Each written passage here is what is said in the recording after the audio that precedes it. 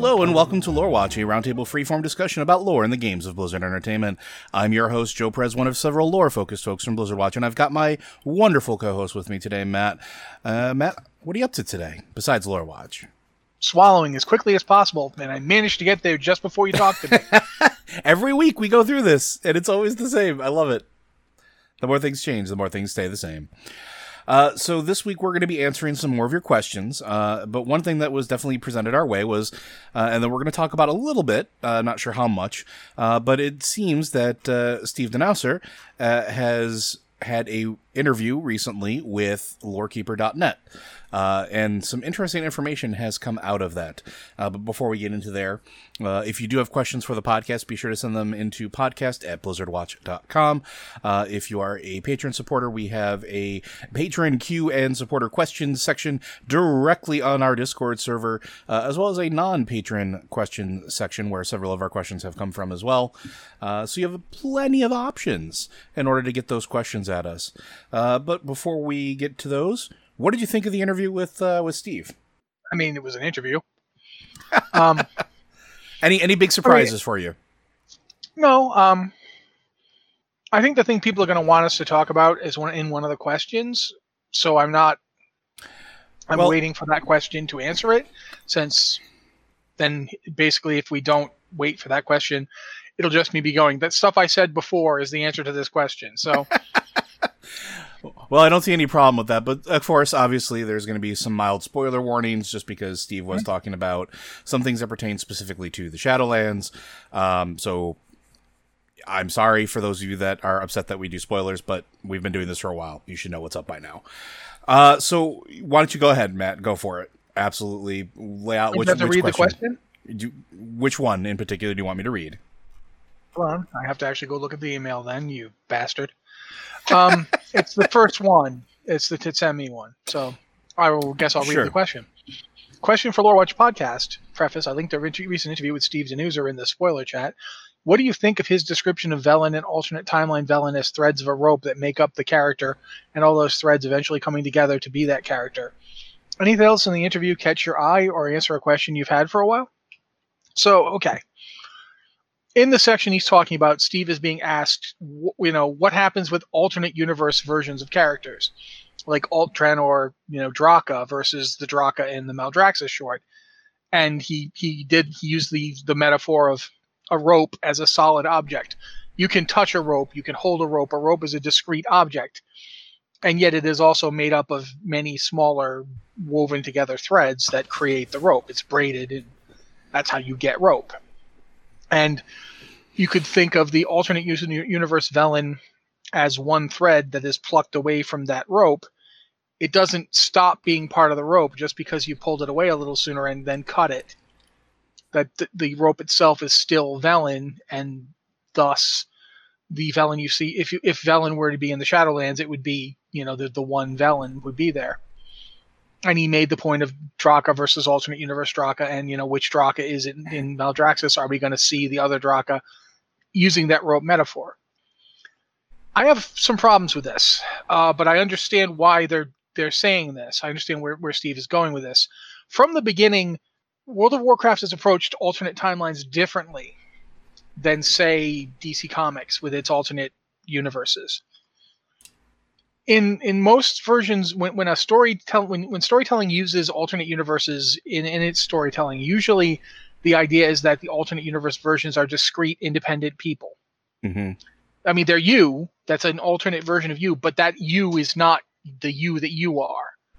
They could be evil. They could be a robot, whatever. They're different. Their differences make them discrete and individual beings. WoW timelines aren't actually real in the same sense. There's always been that thing. If you go back to Thrall, Thrall, I keep wanting to say Thrall, Time of the Aspects, but I can't remember the name of it. But when you go back to that book, they make the point that the alternate timeways that he's experiencing, they exist. You can go to them, but they're not real. There's one true timeline. These are reflections of it. So when Thrall goes to a world where Blackmoor successfully took over the Alliance using him as his pawn, it doesn't have the same discrete reality. and they've been making this point for years. This is not new. They've been saying this throughout multiple, different things. The problem with it is that if you stop and think about it, here's one example. Overlord Gayara from Alternate Draenor is the daughter of Durotan and Draka. She has no siblings. She's their only child. She was born on Draenor.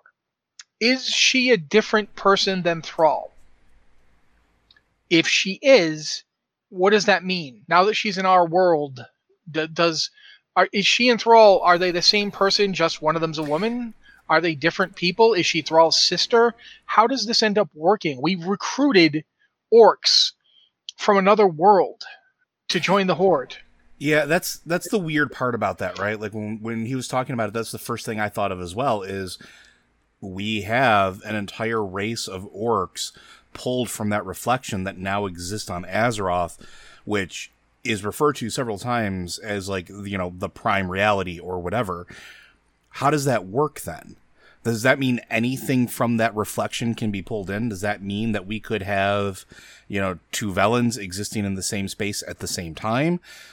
We know for a fact that we've had two Guldans on our Azeroth. Yeah, we absolutely have. And I get where they're going with this.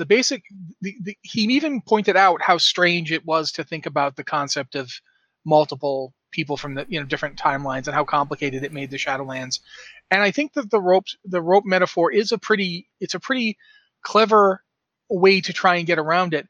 Ultimately, though, it's them saying we're not going to be dealing with this. Yeah, there's not going, and it makes me a little sad because it means my alternate Gul'dan caused all this theory is out the window because they're just straight up not going to deal with it. But it's something they've done with timelines before. They've basically said that if you run into an alternate timeway, it can eventually collapse back into the timeline and just be absorbed. That can happen. And this is just taking that metaphor and making it personal.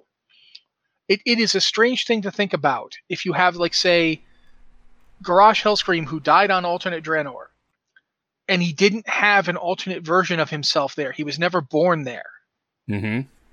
The woman that was his mother in our timeline died before he was born. But you see where I'm going with how it's like this? It's an odd statement. It's not a bad statement. I'm not sitting around here going, that makes no sense. It makes sense. It just creates further problems. Yeah, like the Gayara Thrall problem, or the concept of Velen and alternate Velen. Alternate timeline Velen died, but Velen's still alive and won't go to the Shadowlands until which Velen gets to be the real Velen. I guess our Velen does. It turns alternate timelines in WoW, alternate timelines or alternate timeways or whatever you want to call them, aren't really real. They get reabsorbed into ours, but you can physically leave them and come to our Azeroth and be a player character. Yeah, and that's a strange thing. That's if you're asking me, like, that's the thing that caught my eye immediately. That's the thing that I said, oh, that's interesting. And I know they're not going to do much in Shadowlands with this. I think this response is very much them saying, guys, Shadowlands is not about alternate timelines. And I get it. And they don't want to make a hard and fast statement about them. They've been doing that from the time that they told us that the Archimonde who died on alternate Draenor was the same Archimonde we fought before. Yeah. And we're sitting here going, how is that possible? And they never explained how that was possible.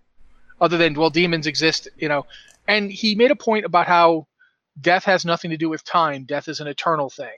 There's no real time in the Shadowlands, which I think goes back to that thing that Eon said about how time works differently there. I think the premise is basically time doesn't work there. Time is arbitrary almost. It doesn't mean we're going to have a time jump, because I know people think that that's what's going to happen. It means that when you go there, you could spend 1,000 years there and you could come back and it would be like maybe seconds have passed. There's no way for you to tell. There's no reference point to it. I mean, it's not like you get old and die when you're over there because you're already in a place of death. So you don't age, you don't progress. There's no... The road forward is just endless. It's an eternal place. And I think that's basically where they're going with this, where they're just not going to deal with it. There's not going to be a storyline where the other Draka shows up, or any other Drakas. And the metaphor here is that it's like tributaries to a stream. There's the true person, the Velen, who is our Velen that we recognize and understand. And if you went to another alternate timeway and saw another Velen, that Velen is a branch of the original one. It's like a tributary off of a stream that eventually will rejoin it. I find this a really strange metaphor, and it's hard for me to get my head around it, but that's where I think he's going with it. The concept is that there's one true timeline. Again, to borrow from that statement from years ago now. And these are the people who are from it. Yeah, it's an interesting thing, and it certainly complicates a lot of theories. So a lot of the stuff we talked about has become, I don't want to say invalid, but it's not right anymore. So looking at it, like, it was something that definitely leaped out to me as well, simply because how many things have spawned from that alternate Draenor in particular that, you know, just don't make sense anymore. They don't really follow that thread. And like you said, I get what he's going through for with the metaphor. I found that very, very interesting that that was how he would choose to explain it. And I don't feel it was entirely an inaccurate statement of how you could view it, but it definitely does complicate things. And then you factor in stuff we know about the Bronze Dragonflight. And it almost feels like it's one of those things where we always say that we have to take it with a grain of salt because, again, video game, but with them not wanting to delve into it quite with the Shadowlands, because that's not the focus of it, it's going to be a while before we start getting any of that sort of addressed or any sort of lead into it. Another thing that I thought was really interesting from the interview was a discussion of the Souls in Forsaken, which we've been talking about a lot over the last few weeks, which is that there is a distinction between Scourge and intelligent undead, but this also is a weird statement for me because how many of the Forsaken started out as mindless Scourge? I mean, how many Scourge are intelligent undead? How many Scourge are intelligent undead? We know Kel'Thuzad's showing up in this expansion. Yes, and Undead Boyfriend is a really good example of how this sort of complicates things. Nathanos started as a mindless Forsaken that Sylvanas went and found and awoken, right? Like, gave him his intellect back. So was it just something where his soul was re-pulled back into that body? Because one of the distinctions that was made there is that there's necromancy that binds souls into sort of the Forsaken in a different way than just that's Spark of Life. That's also the Valkyr ones, I think. Also the Valkyr ones as well, yeah. So there's a lot to it.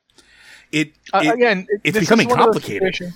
This is one of the situations where I really need like a Hermes Conrad soundboard, where he goes, "That just raises further questions," because that's what happens. And I think that's part of the reason why they're kind of trying to elegantly sidestep discussing this. Yeah, it's a good metaphor, but it exists to basically tell us, guys, this isn't what we're going to focus on in this expansion. We're not going to have weird edge cases. We're not going to have two Guldans. We're not going to do that. This is about death.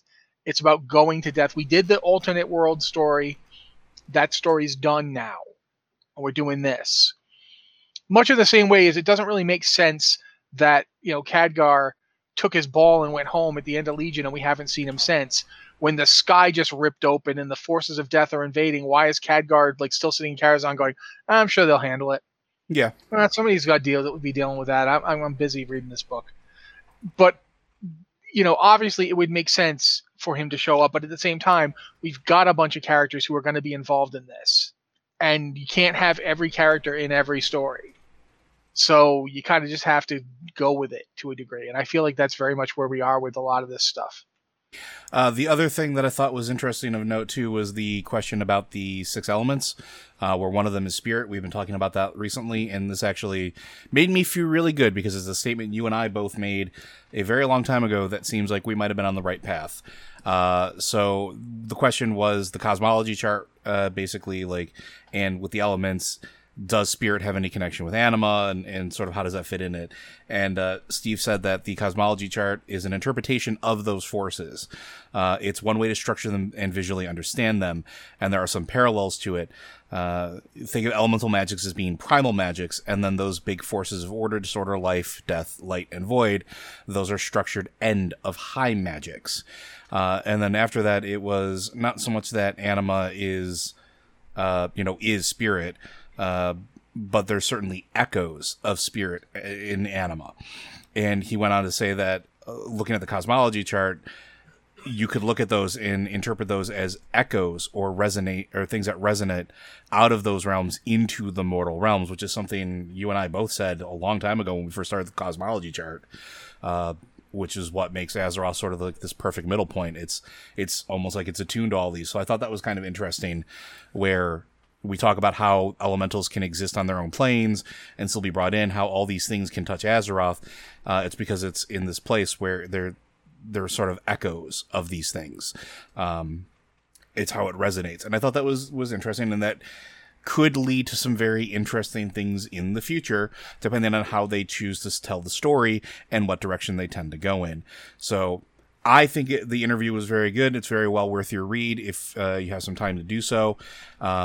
It's one of those things. It's very good that Steve takes the time to actually discuss these things with people and gives you an idea of what they're thinking, where they're going forward. It's useful. It's very useful for that, and I definitely recommend it.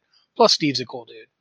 I agree. He's been a very nice person with all the interactions I've had with him. So, Steve, if you're listening, you're a good dude. You get the Loader seal of approval.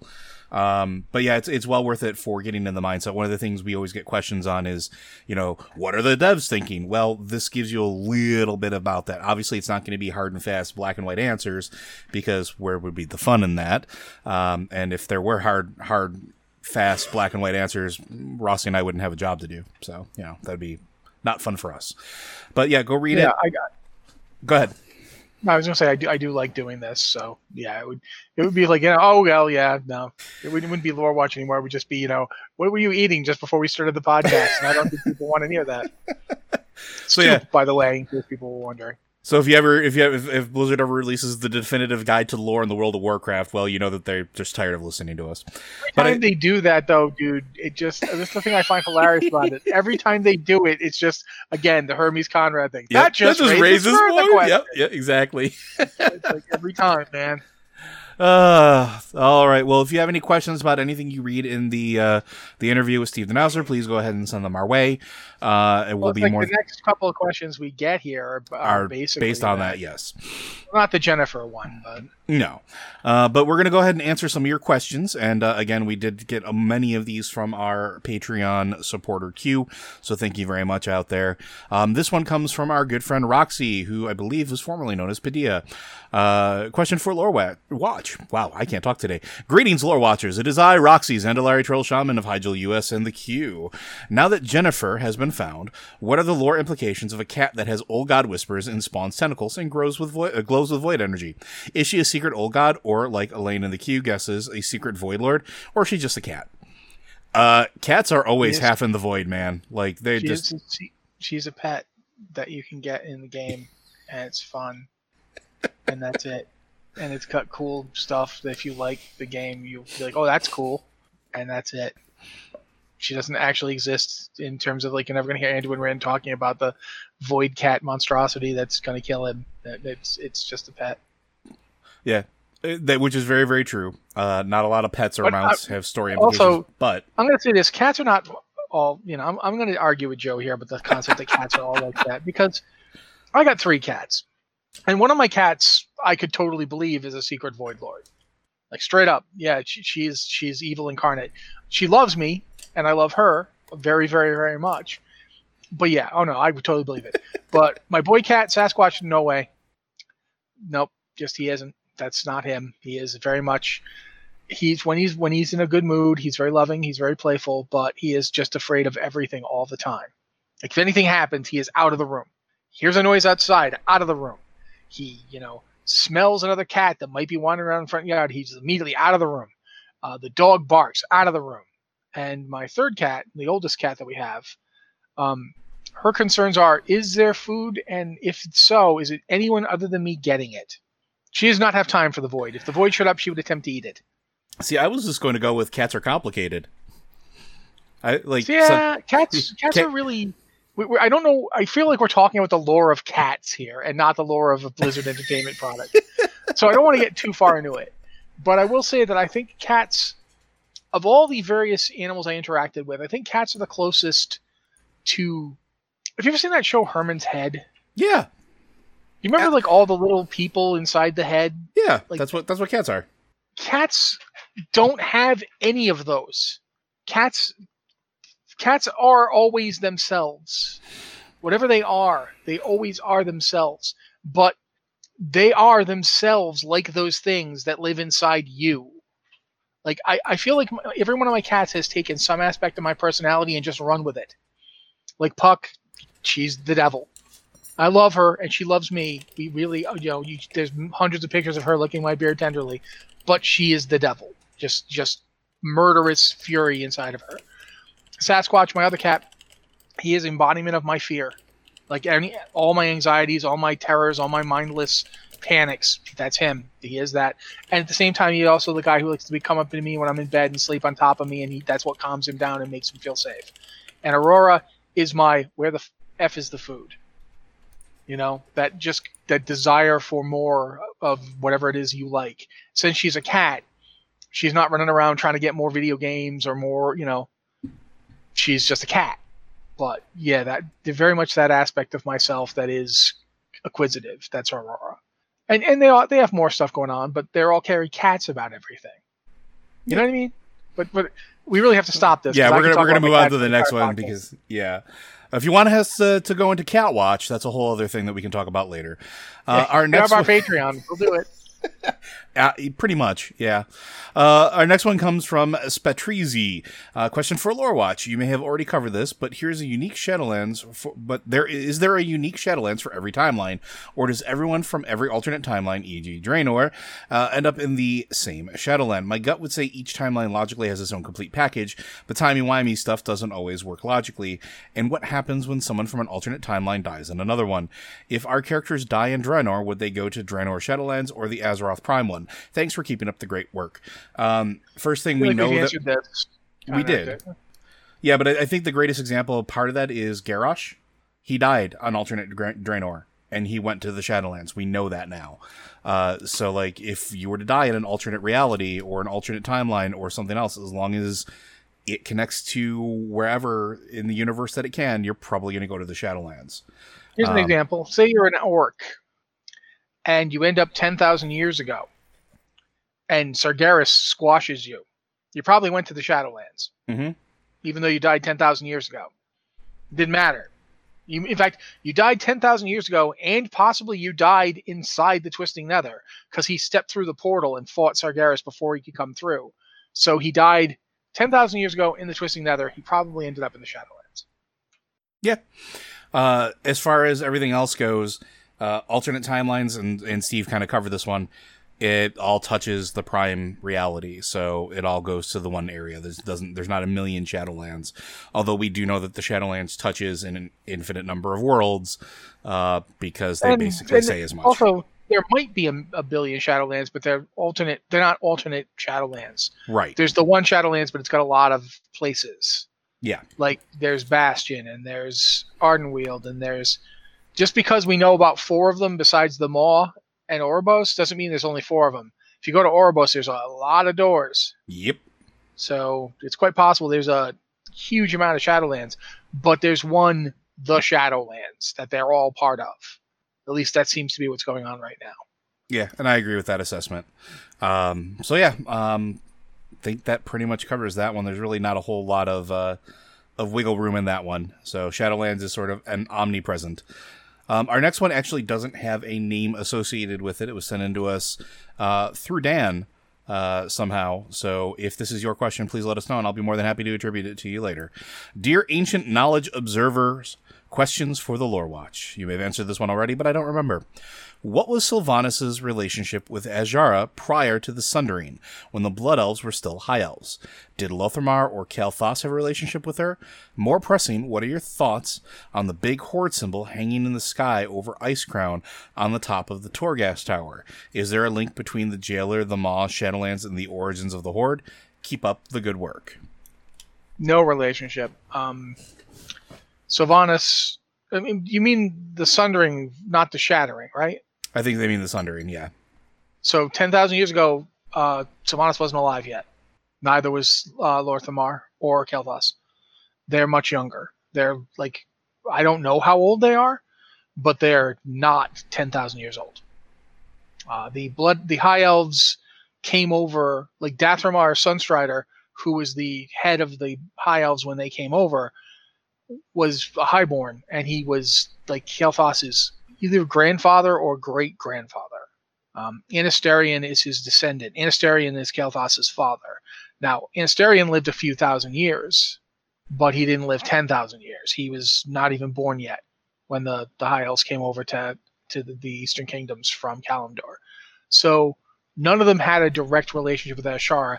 Azshara would have been the boogeyman they all heard about. Yeah, that seems accurate.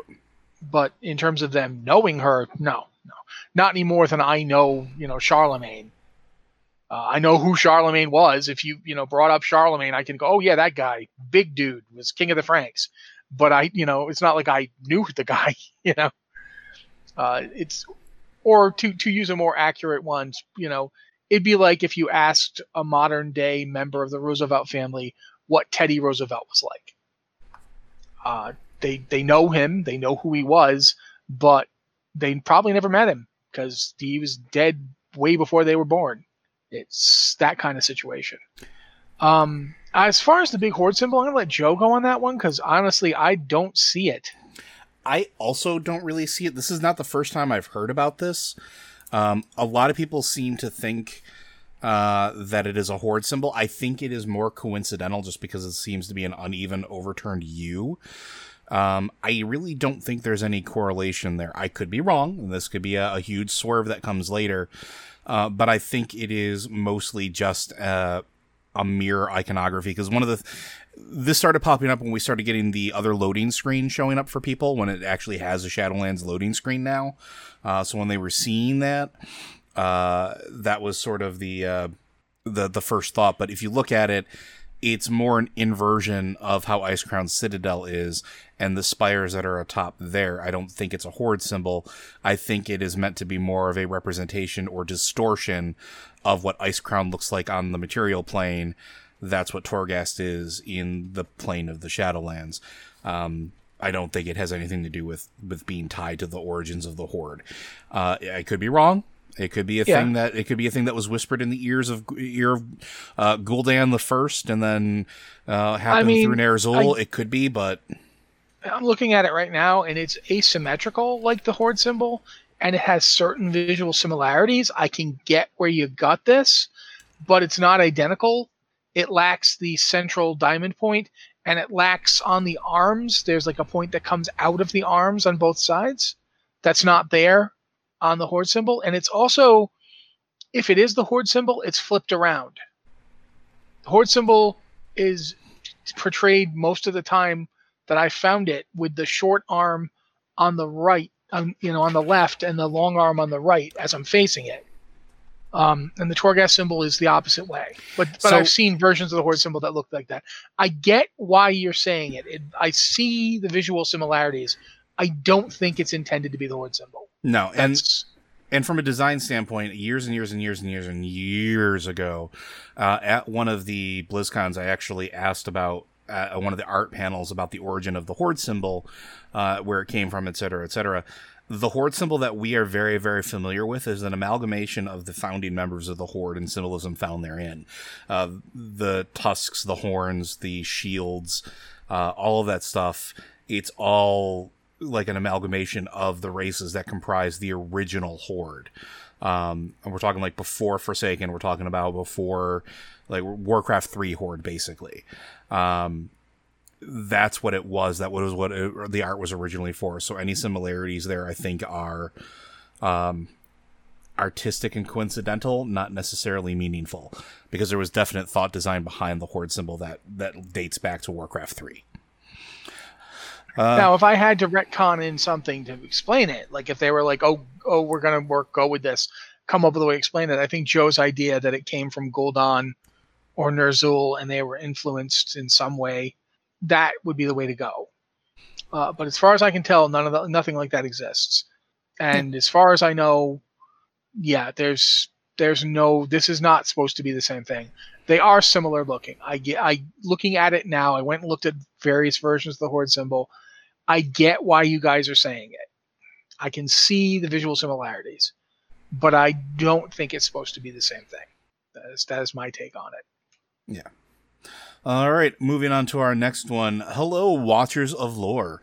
It's frequently mentioned on the show that the Shadowlands are wiping away memories, saying that they are taking away what makes that character a character. Draka in particular. You called out there is no mention of her husband, and somehow that was important. But I need to point out that this is the afterlife, and it's possible these characters have gone through this process over and over again. Think about it this way. If reincarnation is real, then we all have gone through this over and over again. In philosophy, there is also the argument that our memories are not who we really are. Not sure who said this, but if you want to know who you were in a past life, look at yourself right now. And if you want to know what your future self will be, look at yourself right now. Personally, I would love it if I encountered someone in the game that knew me in a past life. That could be a fun moment. Just for the record, I am fiercely agnostic. I am completely aware that I can be talking insanity. I do know this. Love the show. Cheers, Mark. Well, I mean, this really isn't a show where we discuss philosophy. We may mention it occasionally in purposes of lore discussion, but if you want to believe that reincarnation exists and you've been reincarnated over and over again, go for it. It doesn't necessarily matter for the game. As far as we can tell, there's nothing in Draka's story that says she's been reincarnated over and over again. Now, we know that there is a zone that's all about that. Yeah, it's Bastion. We know that. Oh, Ardenweld. No. Sorry. I was going to say, no. Bastion is wiping memories. Sorry. I'm on. Yeah. But I'm also going to point out that we're not saying that Draka has had her memories wiped away. I said that what I said about Maldraxxus was that who you were before isn't really important. Yeah, it doesn't matter. Yeah, they're not interested in who you were. Then they're more interested in what you can do now. Are you capable of doing the things we need done? Yeah. Can you defend the Shadowlands? Do you have the kind of will that will allow you to fight? And you got that will through your life, great. But now we're much more interested in you using it than in I would assume that in Maldraxxus they probably spend some time teaching you that they don't want to hear it about, but I have to go find, when they put in the Mankirk's wife storyline that I demand they put in, where she's going on a rampage throughout Maldraxxus, demanding to know where her husband is. I'm kidding, but my point is just that, the way Maldraxxus feels to me, it's less that they're wiping out who you were and more that they don't care. Whereas Bastion, they straight up wipe out who you were. Revendreth, it's much more about purging you of the mistakes you made, the sins you committed, the arrogance you displayed. They're actually very invested in who you were in life, since that's what makes you useful to them.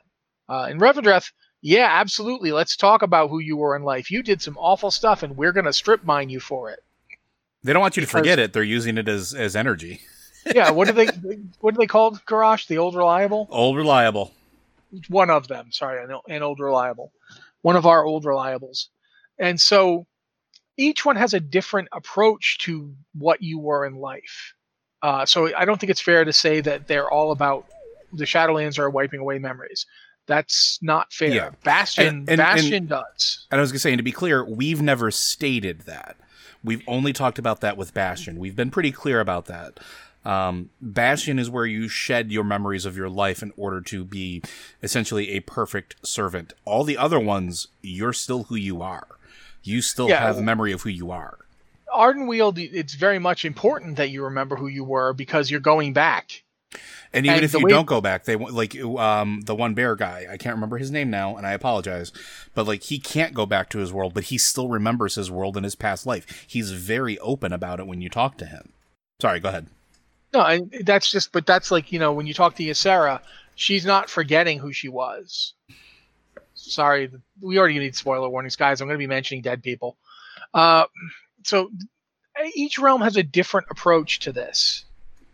Now, as to your philosophical argument, again, I don't think we really have that. This is not really the podcast for Matthew Rossi to go on a 35-minute discussion on various types of reincarnation theories throughout human cultures. I mean, there's lots of different takes on this, but it's fair to say that in Ardenweald, your reincarnation does not. I think it's fair to say that to use the Ardenweald short and to use the story of Ursoc as a particular part of it, it's fair to say that having your reincarnation cycle interrupted is really bad. And it's the reason for all of Ursoc's problems in Wrath of the Lich King and Legion is because the Furbolg weren't willing to wait for him to come back. Yeah. And they used the destroyed former World Tree Vordrasil to try and kickstart the process. And that's what allowed him to be corrupted by the old god and caused all the trouble that Ursoc went through. And that's fascinating, and I hope they touch on it in Ardenweald. I would love to have them being like, the reason we can't just, skip the process and just send them back to avoid the Anima Drought is because they'll come back wrong. Yeah, which would be interesting with the Loa, too, in that regard as well, because there's been times where they've tried to bring Loa back sooner than later, right? Like Hakkar. Hakkar doesn't count because Hakkar has always been messed up and wrong, and that maybe that's why he's messed up and wrong. That's kind of what I was getting at. Maybe that's why he was able to be corrupted the way he was. It's possible, or maybe he is in fact a spirit of corruption. There's been a lot of talk about the fact that the Emerald Nightmare was very involved. If you go to like the Sunken Temple, it's the Emerald Nightmare that's infesting the shade of Aranicus. It's that they're drawing out of Aranicus to power Hakkar. Mm-hmm.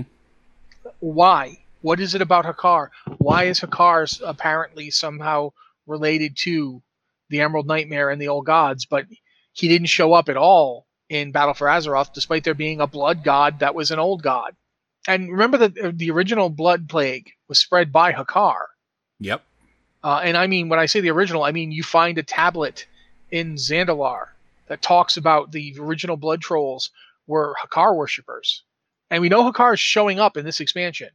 And it's got something to do with Muzala and all that stuff. So, yeah, there's a lot to it. And I don't think that there's a lot to see about the concept of reincarnation, how it's going to work in Ardenweald, what effect it's going to have, and why they can't just push we're having an Anima Drought, push the spirit back through. They can't for whatever reason. And we'll see more about it, I hope. Yeah, the other thing I think is interesting about it, just to touch base on it, is the only ones that we know for a fact or in truth have been reincarnated over and over and over and over again, at least in terms of Azeroth, are the Wild Gods, because we've witnessed it multiple times, and essentially the Loa, because we know that they can come back. The Wild Gods are interesting, especially in the case of Ursoc, and going back to the Ardenweald short, he knows about the cycle. He knows about the process. It's not something that's a mystery to him. And if it's not a mystery to him, it stands to reason that the other entities that go through the cycle are aware of it as well. Like, he knows about the Great Forest Beyond. He knows that he'll slumber for a time and then will be returned back to fulfill his duty. That's one of the comforts he has as he's dying in that short, when his corrupted form is finally taken down. It's not a sad moment for him. It's this is peace, that I know what comes next. And we've seen that with other Wild Gods where they've come back. So like Malorn. We saw Malorn come back. Yep. Although I will point out, Malorn again was called back because of the danger. When we see Malorn come back, he's called back by his son, who himself had died and was called back because of the danger to Azeroth from the Cataclysm. Mm-hmm. So that's something you'll notice, that Malorn didn't get corrupted, but Cenarius did. Yeah. So that's another possibility, that, like, if the process is interrupted, if the process is rushed, there could be problems. Yeah, because where does it get the power for it? Because that's the other thing too, right? Like, we know that there's a long process, partially in Ardenweld, when you go through some of that storyline. Part of the reason is because it's a recharging period. They're getting that energy back slowly but surely. When they're in their dream pods and waiting for their rebirth, they're being fed anima to reconstitute their souls, and in the process, and again, mild spoilers if you're still here after the first one, when you're resurrecting Ysera from her pod, from her cleansing her nightmare, you're feeding her anima. And in fact, part of it is linking yourself through a ceremony with her to feed her part of your mortal soul, essentially, to power her up so that she can be reborn. Like, it's you're rushing the process still, but you're rushing it through the right way, if that makes sense. Like, it's you're not tapping the power from an alternate source like it seems like some of these other ones are, whether it was the Firbolg not waiting and then tapping into a world tree that was corrupted, and then all of a sudden that energy, since it's corrupted, is now being fed into the essence of that being. Well, there it is right there. Or Hakar, or any of those other ones that are coming back that might be subverted because you're not letting the natural order of anima be fed into them, which at this point the anima is purified. It's been through whatever recycling process the land in Ardenweld has in place for it, to be fed back in to have essentially a pure conversion. You rush that with Ysera, but you rush it by taking that anima, cleansing it, purifying it, and putting it into her, which nobody else can do outside of this particular realm. And the only reason we can do it now is because everything is going sideways in Ardenweld already. So we're playing damage control to begin with, and this is just another step of that. But it makes an interesting point of, if you try to circumvent that system and find the energy from somewhere else, what happens? What happens to that process? What happens to that soul? What happens to that entity? And we're going to see more of that too, because there's, I believe there's some references that I was catching to Hall and High Mountain again, which is interesting, which means there's been references to Ashero, who is his status was deceased, but I think he is going to probably qualify in that wild god status. He's a stag ancient. So I don't know. We're probably going to find out more about that.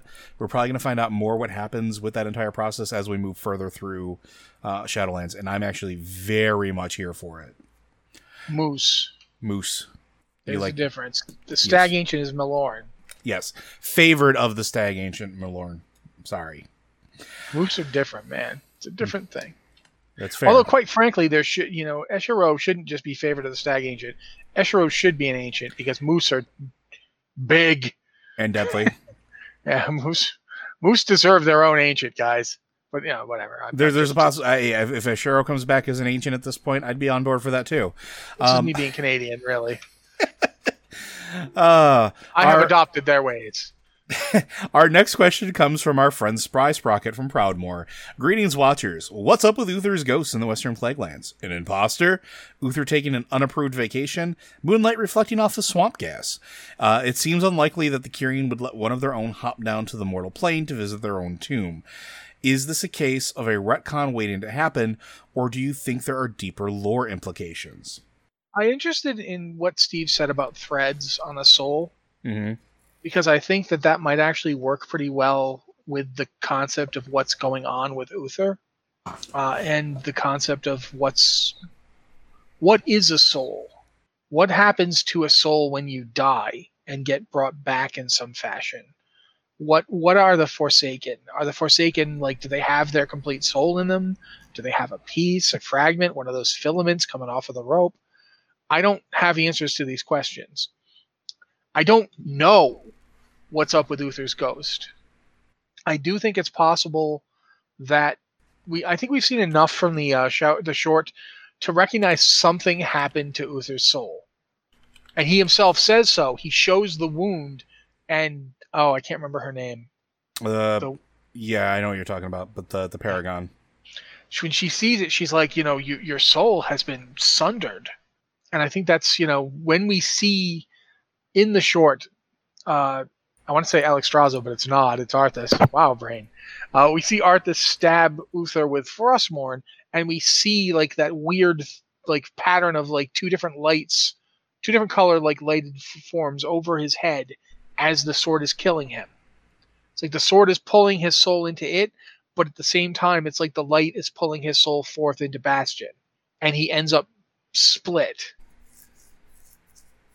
Now, we saw the ghost, of Uther several times in the Halls of Reflection and throughout. So if we assume that part of his soul was in Frostmourne, I'm willing to believe that during certain periods of time, he'd got enough strength to temporarily fight his way free from the blade and appear to us. So the Western Plaguelands bits, like on special holidays or whatever, that doesn't bother me, but because I think maybe that's the part of Uther that was in the sword. But I don't know. Like, I can't sit here and say this is what it is. I can say this is what I'm speculating. That if we take that rope metaphor, view Uther as a soul that is unraveling because he was cut by Frostmourne and Frostmourne severed him, and thus there's like unruly ends sticking out. One of them went to Bastion, one of them's like in the sword, one of them might be flailing around the Plaguelands because that's where he died. If that makes sense, but I don't know. There's another interesting thing to consider though there too. What happens to your memories in Bastion? I'm legitimately asking because I haven't done it as a Covenant. The thing is that we know Uther didn't lose his memories. Well, we know that he didn't lose his memories, but we don't know how much of that was shit. Because one of the things I find interesting is one of the things you're doing as you're going through there is you're helping people look at like reflective mirrors and things like that. There's a whole lot of reflection. Maybe not shedding them, but there's definitely an impression made. And I'm wondering if during that process, the light might also allow aspects of him to speak. Like, because one of the things that Uther's tomb, it's not just Uther appearing. Like, the very first time I think we ever encountered it at his tomb, it's because the light willed it to be so, right? Or at least that's what we assume. It's got a whole bunch of light coming down. It looks all very, epic movie light scene-ish thing. But I'm wondering if that might have something to do with it, because we know that he tried to go through the process. They tried to get him to go through that process. And I'm wondering if maybe part of that was the light when time was needed. Is like, yeah, part of you can speak out to them. We understand the value of your person, or if it's even actually him that we're speaking with, or just a reflection of him, an impression of him, something that was left behind, right? Not necessarily maybe a piece of his soul, right? Well, maybe that's also possible. And the problem is that we don't know. Yeah. Like we can sit here and come up with like 30 different ways you could be talking to an Uther that isn't the Uther and Bastion. I mean, maybe there's like a soul big boom, like a big like a sonic boom when you break the sound barrier. Maybe there's a soul boom when you break the death barrier. I don't know. I mean, I just made that up right now. My point being that we don't have any way to really answer you. But in terms of speculation, there's several ways it could work. I mean, Joe's idea about reflections and the lights, possibly it could just be the light appearing to us as Uther, like because the light would know him, it had touched him. It could do that. There's lots of different possibilities, but unfortunately, until we're done with Shadowlands, I don't think we'll know, and I don't even know if we'll find out in Shadowlands. No, this might be another Hermes Conrad moment where it just raises more questions by the end of it, and I would not be surprised if that's the case. So for now, just enjoy the fact that you can speak to Uther occasionally, and then go beat him up and make him realize that he's shouldn't be a Maulsworn. We're gonna go through the next one here, which is a new patron for us. So thank you very much for this. This is from Jonathan. So it's a big one. It's a long one. Let's see if I can get through it real quick. I've been a long-time listener, and earlier this year joined monthly Patreon. I love listening to the chat and the discussion. Well, thank you. So I have a question. Could the Winter Queen be Elune? I'm not totally convinced, but I did think the Jailer might be a patron or other major influence on the Nathrezim. Could the Winter Queen be the same for the Night Elves and others? We know that Elune has other races who worship her. Well, as the nature guardian of the Death Realm, the Winter Queen is accessible to most races, ? Thinking about Xal'atath's reference to Elune, the upstart goddess, that sounds like Elune has peers, meaning she probably isn't the biggest or highest power out there. We've witnessed Elune's power somewhat. She's clearly very powerful, yet according to Xal'atath, isn't the highest power. There are references, especially the Void Lords, that higher powers from other realms struggle to act effectively, powerfully in other realms. They pick conduits, which are better able to perform. Well, the Winter Queen isn't from Azeroth. Elune acts in darkness when light is covered out. The Shadowlands, well, Ardenweald specifically, is in the autumn and winter of the nature cycle. Tyrande and other are angry that Elune wasn't readily available to help them during the genocide of Teldrassil. The Winter Queen may well have been distracted. The destruction of her realm, and I think I read beta references that she feels the realm, feels the pain of Ardenweald being destroyed. That could be a good excuse. I'm not convinced, I just thought that there are a few connections worth looking at. P.S. Doesn't it tease you a lot, it does me, when you think about how many characters we could ask who is Elune in the game, who know in between the regular catastrophes. Queen Azshara definitely knows more. Cenarius, his mother, Lunara, grandmother, Galdren, history between them, Ysera and the other dragon aspects, on and on. Keep up the great discussion. There's a lot to unpack there, but I'll let you go first, but yeah. Oh, no, you don't. No, you don't. You don't drop this one on me and they let me go first. No, okay, you go. Fine. I don't think the Winter Queen is Elune. I don't think... I understand where some of this is coming from. This is not the first I've heard of this from other people. There is definitely some correlation there. I think it's more likely that the Winter Queen is aware and possibly has a relationship with Elune, but I don't think that she is Elune. There is some weird coincidences there, but that might also be because of the influence of Elune on the Winter Queen and how Elune has been in general, not just in the Shadowlands, but how she presents in other worlds. Because that's one of the things we know about, right? The Night Warrior is not specifically to Azeroth, right? The very first one isn't from Azeroth. It's from a completely different world. We meet them. We interact with them. We learn from them. So we know that Elune touches other places. Is it something that maybe the Winter Queen was like, okay, well, I'm kind of into this. The nature is my realm. You gave me like instruction or, you know, some sort of coaching when I started doing this gig way, way, way long ago. Maybe. But I think that Elune is a magnitude of order more powerful than the Winter Queen. Despite the anima drought, even if she had full anima, I think Elune operates on a completely different level. There are some really interesting ideas that Elune might be the youngest of a set of powers in the universe, but that means different things to different entities, especially Xal'atath. Youngest to them could still be ancient by our reckonings. Don't forget, like, as mortals, our lives are flashes in the pan compared to some of these cosmic beings that have existed for eons. So it's also entirely possible that that has to be taken with a grain of salt, where, again, young upstart could mean she's still millennia old. The Void Lord's talking about higher powers that struggle to act. Yeah, maybe, but we've also seen direct intervention from the light. We've seen Elune have some intervention. She may not have saved all the people of Teldrassil, because we don't know what else is going on, or where her powers are spread thin, but she put them to sleep so that they wouldn't feel pain. And she didn't ignore Tyrande. She gave Tyrande the Night Warrior power. She granted her that through the ritual. She could have ignored her. She could have told her no or killed her outright. She didn't. So I don't know how much I buy into the whole idea that Tyrande is angry at Elune. I don't necessarily think she's angry at Elune. I think she's angry at Sylvanas and wants to murder the heck out of Sylvanas. And she's using Elune's power to do so. So I don't know how much I buy into that one.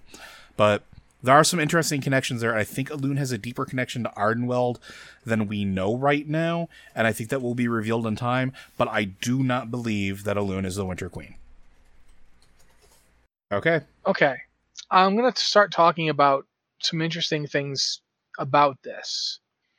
One thing that comes to mind is that there are a lot of similarities between the descendants of Elune and the natives of the Shadowlands. For instance, Dryads and Keepers of the Grove look a lot like the Vorkai, who live in the Shadowlands, in much the same way that we saw that Satyrs resemble the Sylvan. The Sylvar, sorry. I keep wanting to say Sylvan. The Sylvar, the big horns, the hoofed feet, resemble Satyr quite a bit. In much the same way, the Vorkai look a lot like Dryads and Centaurs and Keepers of the Grove, who are descended from Elune. And we know that Elune has children. For instance, Cenarius, you just mentioned him. It's theoretically possible that the Winter Queen might have a very direct relationship with Elune. Mm-hmm. One of the things we know about Elune is that she has multiple aspects. One of those aspects is the Night Warrior, who is, a being that is the embodiment of vengeance. We don't know how many aspects that Elune actually has. We know that Elune has at least one child that's another moon. If we take it literally and think of Elune as the moon, there's the White Lady and the Blue Child. So I'm sitting here thinking it's quite, it's an interesting idea that the Winter Queen might be Elune. She might be Elune's kid. Yeah, I was actually going to say that's another possibility now that you mentioned like the Blue Child. Yeah, she might be, the aspect of Elune, the offspring of the aspect of Elune that deals with night and winter and death. Because we know that the Night Warrior takes beings from Azeroth and hangs them in the sky, when they die. That's something she does. That's a thing that she's stated to do. If you go look at the Elune entry and you read about the Winter Queen, there's that, not the Winter Queen, sorry, but the Night Warrior. There's that whole bit where she takes, she's known to do this. She's known to go forth and take beings and lift them up into the heavens. And we saw it with Ysera. And then Ysera ended up in Ardenweald. So I don't want to reject your idea out of hand, and I think it's an interesting one, and it's one we should look at more as there's more evidence. Right now, there's not enough evidence to say, yes, absolutely it is. And I do think that Joe's point about the power of... Keep in mind the Void Lords and their servants, like, for instance, Xal'atath, are not trustworthy. Not even close. I mean, just because they believe in 1,000 truths doesn't mean they don't lie. They lie frequently. They lie with great relish. You can't take anything they say at face value, ever. If he calls somebody an upstart goddess, you have to start thinking about why, or she, in the case of Xal'atath. Why is Xal'atath saying that? What does Xal'atath have to gain? Or is it just contempt? That's clearly... Elune is powerful enough to kill an old god. We know that because the Night Warrior did it on another planet. And that's the Night Warrior as in somebody channeling that power, not the actual power, not Elune itself coming to kill them. No, Elune just granted the power to do it. Which means Elune can make you powerful enough to kill an old god, which is more powerful than a Titan. Remember, they couldn't figure, they killed an old god and it just made things worse. Although we don't know when the original Night Warrior that we meet. And we don't know that he's the first Night Warrior, by the way. In fact, we know he wasn't the first Night Warrior because the ritual existed on his world. I thought he was referenced as the first. I apologize. Yeah, well, the thing is that the mother of his lover tried to be the Night Warrior first and was killed, which meant that they had the ritual already. He might have been the first successful, maybe. I don't know. The first one we know of. Yeah, that doesn't mean he's the first one. We don't have enough to say that for absolute sure. But there's a lot to this. Elune, and again, I don't want to reject your idea of hands. I find it very interesting. There's a lot of similarity between beings in Ardenweald and beings we see, that are directly descended from Elune. Every Dryad and Keeper of the Grove is a descendant of Elune because they're descended from Cenarius. They are her grandchildren, essentially. And so it's interesting to go to another realm ruled by the Winter Queen, and there's Dryad-like beings all over it. They're like Dryads. But the difference between the Vorkai and Dryads is that the Dryads and the Keepers of the Grove look night elfy, whereas the Vorkai are more animalistic. They've had that. Their aspect is more like an animal person than it is a night elf, but they're certainly very close. They have a lot of the same stuff that the Seavine do. So, Seavar. I keep saying Seavine. I keep turning that R into an N. I think there is something here. There is a relationship here, and it could be as simple as the Winter Queen is descended from or related to Elune in some way. If the Winter Queen is the actual creator of Ardenweald, though, and that's what we're told, she, who knows? Maybe she is Elune. I don't know. I certainly, looking at the Winter Queen, I get why she'd be attracted to Malorn, because they both have really amazing antlers. That's my little bit of joke here, guys. But in all sincerity, the Winter Queen is a fascinating character. I'd love to hear more about her. Every appearance of her that we've seen has just been amazing. And we got so little about her. We don't know much at all. Yeah, even when you get to directly interact with her, she is an entity couched in mystery, right? Like it is just one of those things where we don't know enough yet, even when we can ask her direct questions, because even then she just straight up ignores us because she's got work to go do. And that's interesting to me. And I'm hoping, like you, that we get more about her, because out of all of the prime aspects, I don't even know what we want to call them, all the members of the Pantheon of Death. They're called the Eternal Ones, or described sometimes as the Pantheon of Death. So out of all the Eternal Ones, she's the most fascinating to me. Like, yep. Sire Denathrius, okay, whatever. He's possibly a Dreadlord, and we know that. He's not a good dude. Doesn't interest me. He pretty much, if you ask him about his life, he'd probably give you a 10,000-year soliloquy or monologue of who he was and where he came from. The Archon for Bastion, okay, I can kind of get behind that. The Primus is gone from Maldraxxus, like, just doesn't, straight up gone, don't know where they are. And our interactions with him has been, oh, cool, you can pull my sword out. Go do stuff now. But the Queen is the one we have the most interaction with, I think, and the least amount of answers, which is fascinating to me. Well, we don't know much about Kyrestia, the Firstborn, either. For instance, we don't know why she's the Firstborn. Firstborn of what? Is she the Firstborn of the Eternal Ones, or just the Firstborn of the Kyrian?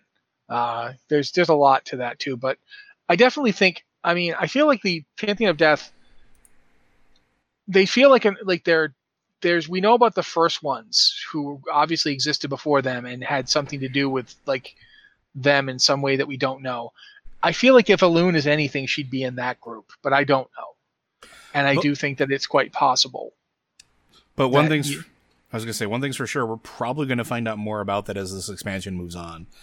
Yeah, probably. One hopes. Yeah, they could do a swerve on us here, but it seems like a lot of pieces are falling into place specifically for Elune this expansion, and that really interests me quite a bit. So, anything else you want to say about that? No, I do think it's good. There's a lot of good similarities there to look at and think about. And if it was to turn out that Elune is the Winter Queen, like if that's feasible, but I feel like the Winter Queen is more limited than Elune is. Like Elune has shown more aspects and more of a role in the cosmos. Yeah, than just being the ruler of one realm of death. But I think there's a specific correlation there and one thing that you didn't mention and we should probably bring up, is that we know that the Night Warriors all wind up on Ardenweald. Why is that the case? So we'll find out more, hopefully. Steve, if you're listening, please give us more. But Blizzard Watch is made possible due to the generous contributions at patreon.com/BlizzardWatch. Your continued support means this podcast site and community is able to thrive and grow. Blizzard Watch supporters enjoy exclusive benefits like early access to the podcast, a better chance at having your question answered on our podcast or the queue, and an ads-free site experience. And again, if you have questions for the show, be sure to send them in to podcast@BlizzardWatch.com or send them on our Discord server, whether you are a Patreon supporter and can do it in the Patreon channel, or if you are not, there is a Q and podcast question channel. Be sure to put them in there. And if you are not a patron, please consider signing up for our Patreon. It gives you early access to this podcast if you sign in at the $3 a month tier, and it helps us continue to produce this wonderful content that we love making for you. But with all that said, we'll see you next week.